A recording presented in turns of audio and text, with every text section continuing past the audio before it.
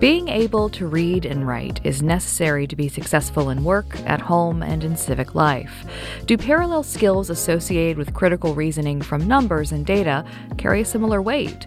What do you need to know to be an informed consumer of numeric information and to use such information? That's the focus of this episode of Stats+Stories, where we explore the statistics behind the stories and the stories behind the statistics. I'm Rosemary Pennington. Stats+Stories is a production of Miami University's Departments of Statistics and Media, Journalism, and Film, as well as the American Statistical Association. Joining me as panelist, John Baylor, chair of Miami Statistics Department. Richard Campbell is away. Our guest is Iddo Gal, a retired associate professor and past chair of the Department of Human Services, University of Haifa.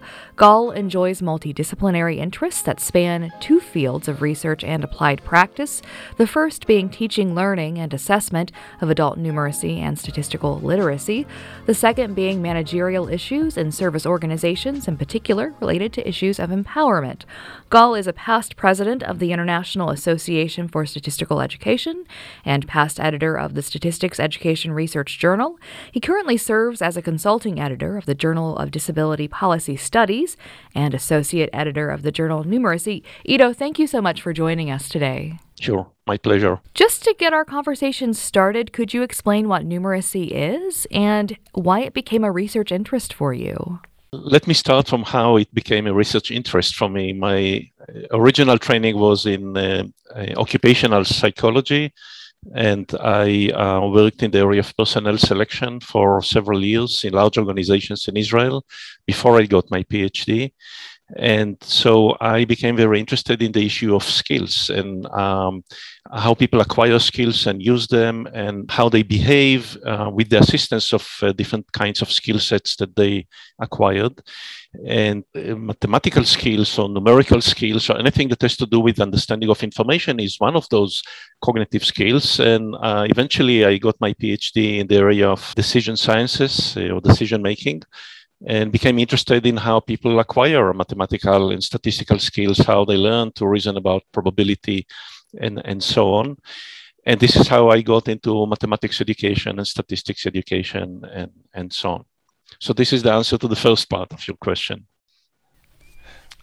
Very good. Well, it's a delight to have you with us. I mean, I think that this idea of studying and measuring and evaluating quantitative literacy skills or numeracy skills, there's so many ways that we talk about this. I mean, I when I was first introduced to thinking about these ideas, I started thinking, it wasn't just statistical literacy, reasoning from data. It's also some sense of magnitude comparisons, also some sense of kind of relationships. I mean, so I'm just curious. When I don't want to dive into kind of these splitting the hairs that define these different groups, but when you think about numeracy, what does that entail?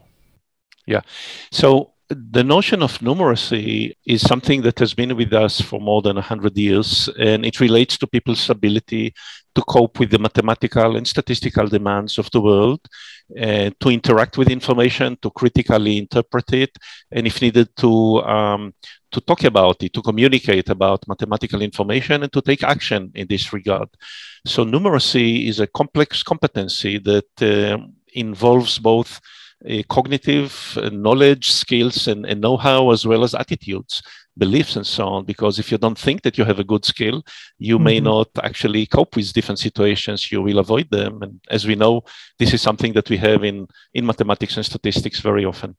So numeracy is a complex capacity, and schools and education systems take some steps towards imparting it or developing it in people, but people very often develop the numeracy also through their practices, through their interactions with different environments, and they may grow or not grow well beyond what they've learned in school. And unfortunately, what we know is that many people are not well equipped to deal with all the mathematical and statistical challenges that reality throws at them. Mm-hmm. Yeah, let me just do a quick follow-up to that. One thing when we think about literacy, the ability to read and write, if you did not have that would be viewed very negatively. But yet you occasionally hear, some people will speak almost with pride that they can't do math, or that they, in some sense, they're affirming their numeracy. I mean, why do you think that that distinction? Why is that acceptable? I think it's acceptable because it's widespread, too widespread, and Okay. it's almost the only area where we have a phobia, except for maybe computer phobia that is generated or created by educational system, is the area of mathematical phobia or mathematical anxiety and statistics anxiety and so on. And I think this relates to the way we teach mathematics and statistics, where students and learners depend a lot on teachers. And so many people experience a negative sense in this regard. I think I might have talked about this on the podcast before, but I had a deep, deep fear of math and stats for, much of my childhood. I think part of it was around just having some teachers who did not communicate very well. And then by the time I got to college, it felt very overwhelming. And then it was when I was in grad school and was forced to take this stats class as part of my PhD. And the professor actually made us run correlations and linear regression by hand and sort of walked us through the logic behind it and sort of, what it helps you understand. As terrible as it was to sort of run those formulas by hand, it gave me this understanding of what it allows me to know about the world. And I feel, obviously I'm hosting this podcast now with John, and which I would not do if I did not feel comfortable with numbers. But it just definitely gave me this sense of if only someone earlier in my life had been able to sort of harness this kind of concrete kind of explanation of what this allows me to know about the world. I might not have avoided certain classes in college. Maybe I would have changed my major or had a different kind of double major. Who knows what opportunities would have opened up if someone had been able to communicate that, the way math works to me in a way that just sort of, resonated. Right. I have had the same experiences when I was growing up. And by the way, I wasn't very good at mathematics, but I discovered statistics as a kind of a much more logical, organized area, and it was easier for me to relate to it. And until I started using it as an applied psychologist in personnel selection, validation studies, and other things, and I discovered both the beauty as well as the complexities of communicating information. But let me relate to something that you said, Rosemary. I think most educators, whether they teach mathematics or statistics, and many of those who teach statistics are not statisticians. They come from the disciplines and they teach it in their own context. Most of these people are interested in teaching statistics, whereas what I think we should be focusing is on what you need to do out there in the world when you encounter statistical and mathematical information as a way to engage people. So to focus on the expected behaviors and skills that you need, and then build from it back or backtrack into the knowledge that is needed.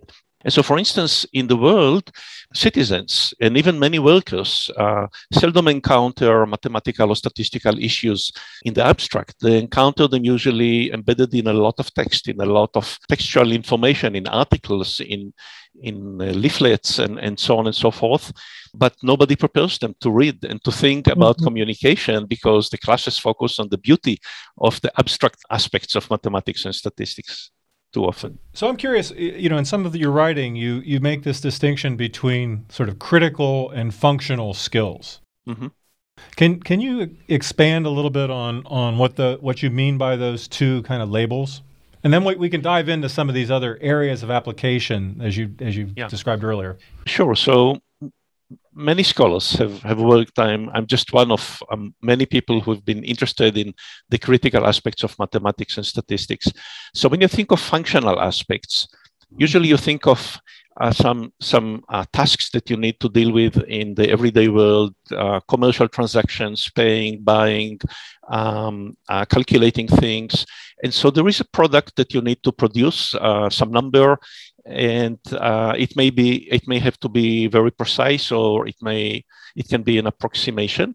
And the only thing that you need is to think about whether you've done the calculation correctly. Did you make any mistakes? That's the critical part of things. But when you are a consumer of mathematical and statistical information, then you are exposed very often to information or to points of view, to arguments that others are producing. And they may use the numbers in a one-sided way or in a biased way or to their advantage. And there are many, many examples, such as, whether you use percents or absolute numbers in order to bolster or hide a certain phenomena.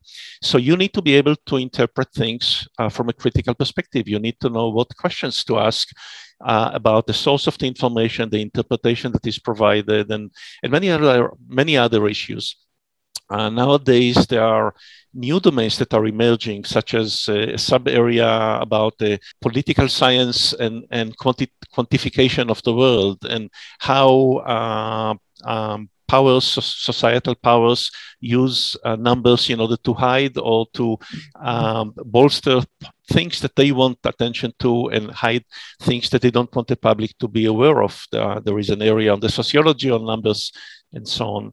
So overall, people need to be able to be critical about many things, and usually we do not teach to be critical in statistics. I can elaborate on this if you want, but there are many, many examples for this.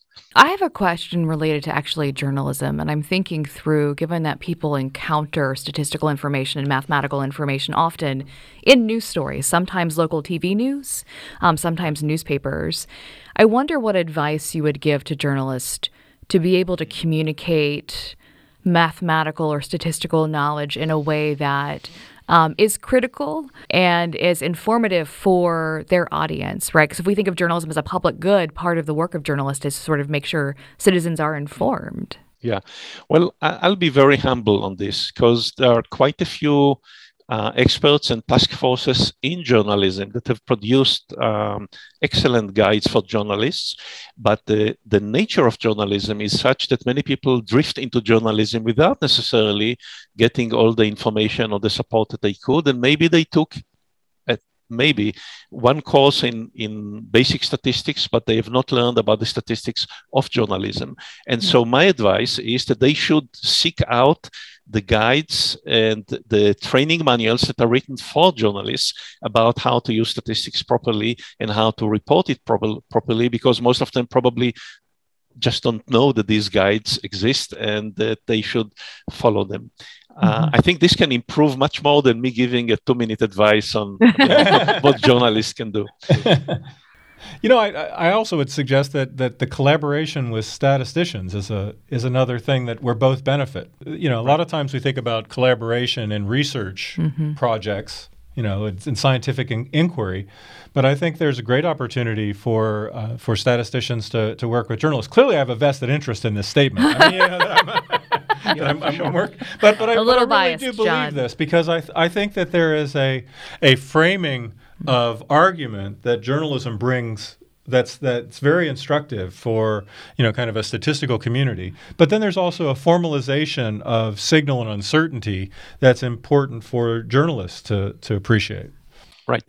So I would assume that naturally many statisticians and mathematicians that have to speak to journalists or to speak on television interviews and so on, many of them will gravitate to professional jargon, or they will make assumptions about what people understand and don't understand. And we've seen a lot of this over the last year and a half during the pandemic in many countries. So some countries have established panels or task forces that are responsible, and they have different names for this in different countries, but task forces responsible for responsible reporting of science to the public. And they involve journalists as well as statisticians and so on. And so many journalists, they go to these panels or task forces in order to get advice and to see how to interpret things properly. The nature of journalism very often is that it happens very fast, especially during the pandemic, for instance. Things move very rapidly from reporting to the public. There is no time to digest and to filter and to modify the way some things are communicated. And because of this, the public will be exposed to information that might be vague or imprecise, and on occasion will contain errors. And so the public needs to be aware of how the journalism machinery works and understand how news stories are created and edited and so on. Who decides on the header as opposed to the content and so on. And so very often you see headers that are designed to capture attention, and so they put things in a more bombastic way, and because of this they may distort certain things more than the professionals would like them to be. You're listening to Stats and Stories, and today we're talking with University of Haifa's Iddo Gal. Iddo, I wonder what advice you have for educators, given the work you've been doing around numeracy and statistical literacy, about how to teach people to think about how to critically engage numbers. So you talked about sort of, we can get caught up in the abstract beauty of math and stats, but sort of what needs to be happening in the classroom to help people have a much more kind of, I guess, applied understanding in the context to be able to, sift through the numbers when they encounter them in the real world. Right. So, of course, it's difficult. The question is very important. I think that we don't have time to go into details on this because there are different contexts within which people teach mathematics and statistics. Right. And yes.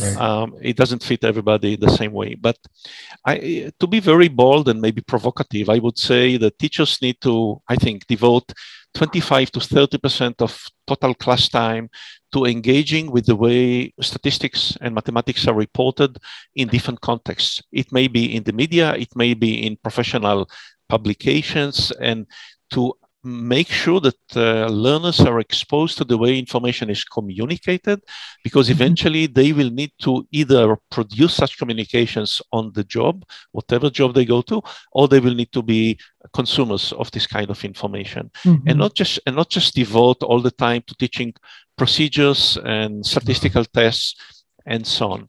And to give you an example, okay, in statistics, for instance, we don't really teach students to be critical about statistical information. They may not even learn about how statistics is used wrongly in the world or in a way that may distort certain phenomena. Statistics students very often learn about error, for instance, just in the context of learning about specific statistical procedures, such as that when you run a regression, so there is an error term or there is a variance explained and so on. But this is technical. How does it relate to a prediction that you predict when your company asks you to foresee, to predict sales figures for the next 5 or 10 years? And so on. So the students need to engage with the actual task with which they will have to deal with as graduates later on. And so the application needs to be taught in the context of tasks that reflect reality, and not just provide abstract skills, assuming that later on smart people will be able to apply it somehow. Because skill transfer, which is a cognitive term, skill transfer doesn't happen unless you train people on skill transfer. That's so you've hit a really, I mean, this distinction even between variability and uncertainty. There's sort of fundamental concepts that are critical for carrying forward for people. I wonder how often you get into the minutia of calculating something versus appreciating what you're trying to characterize. But I want to get to, you touched on this a little bit, and then your recent remarks also follow up with that. There's the need, though, to train the trainers. Because I think it is, I love this suggestion about 25 to 30% of the time to be spent on kind of this connection. In some ways, that's setting the stage, that's motivating. I've often thought you have to open the hearts before you open the heads. And this type of activity really engages people into why it motivates and inspires. But how do we help the people that are training to be the teachers at the secondary level and actually even at the university level to have this type of engagement? Right. Well, this is an excellent point, John, and actually a challenge for all of us. In the area of statistics education, only over the last 10 or 15 years, we've seen some programs emerging that focus on the pedagogy of teaching statistics and that are trying to educate people on how to teach statistics. I think the pioneering program in the United States was at the University of Minnesota through John Garfield and Bob Delmas and their colleagues, University of Florida now, and Atlanta, University of Georgia, and several other institutions are now pushing forward with very impressive initiatives on the pedagogy of teaching statistics. But most of the people who teach statistics still come out of a graduate school. They may learn statistics, they may understand it well. They usually don't have any exposure on this. So I know that the American Statistical Association and a couple of other organizations such as the Royal Statistical Society and the German Stochastics Group are taking some steps in this regard, but this needs to be elaborated in many countries. And nowadays we have the way to encapsulate this knowledge through videos, through MOOCs and other courses, and through digital resources that can be accessed more widely, because the principles are general and can be now shared with the rest of the world in a better way than they used to be before. While we're on this topic of education, I wonder, if you could talk a bit about this article you co-authored about mega classes and how, just maybe talk through sort of what that article was about and sort of what you think the implications are coming out of it for education in this area. Right. Well, thanks. So, a few years ago, I started a collaboration with a colleague, Irena Ograjanček from the University of Ljubljana in Slovenia, who, like me, is working in two fields in the area of service and tourism management and the economics of tourism on the one hand, and in the area of statistics education. And so we've written several papers, but one of them was our effort to combine insights from the domain of service science and service management and how to improve service systems and apply to the area of statistics education. And we focused on mega classes, hybrid classes in 2017. We published a paper on this where we kind of foreshadowed something that we didn't know would happen later on, because in the early 2000s, we began to see mega classes in statistics education, huge service courses in some universities being offered to hundreds or sometimes thousands of students.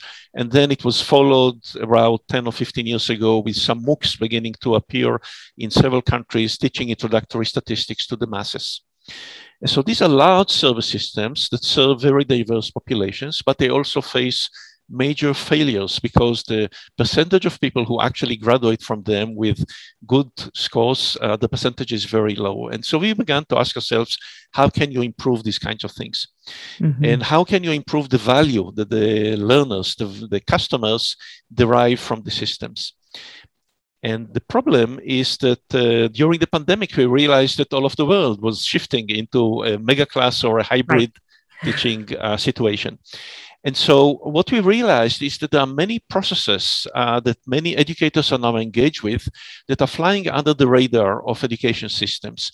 Traditionally, research in statistics education or attempts to understand what is happening in a statistics class, whether for statistics majors or for regular students, research focused on understanding, on cognitive skills, on whether they got or didn't get certain points, or on attitudes. But there are many other things that happen that affect the quality and the resulting value that learners derive from it. For instance, self-management, learning through the internet or learning in remote distance education requires a lot of self-management and metacognitive skills that are very different than what students need when they sit in class and somebody looks them in the eye, and when there is a teaching assistant that comes to them and they can look over the shoulder and so on. There is a lot of social interaction that is happening on bulletin boards, on WhatsApp lists, on a lot of other social media where students consult with each other outside of this. So there is a lot of dependency on technology, and all of these things are not researched properly. So if you ask yourself, what do we know about the factors that affect the success of and the products, the value that is derived by learners, we see that actually traditional research in statistics education covers only some of it, but a lot of the things are still not fully understood. And to give you one example, a lot of the interaction that happens in a mega class or a hybrid class is through text. Students send different questions by email or by Facebook or by whatever, and the teacher or the teaching assistant is answering them. nobody's analyzing these kinds of things in the same way that we analyze customer interactions with the contact center in order to see what questions come up, how do we learn from it, how do we design good responses to it, frequently asked questions and answers, and so on. So there's a lot that can be done on analytics of these kinds of courses, text analytics, voice analytics, and so on, in order to understand what are the things that affect dropout. Not just performance, but dropout, and how to detect students who are about to drop out and identify them in exactly the same way that service organizations are trying to identify customers that are disengaging from the service provider and are going to switch to another service provider. So methodologies, we don't have to invent them. We need to apply them and adapt them, but there is a lot that can be done. That's a really interesting idea of technology transfer from one field to a very unusually and maybe unexpected case. I really like the point that you made about the self-management. It's sort of MOOCs are classic examples of lots of people start and very few finish. Yeah, and it's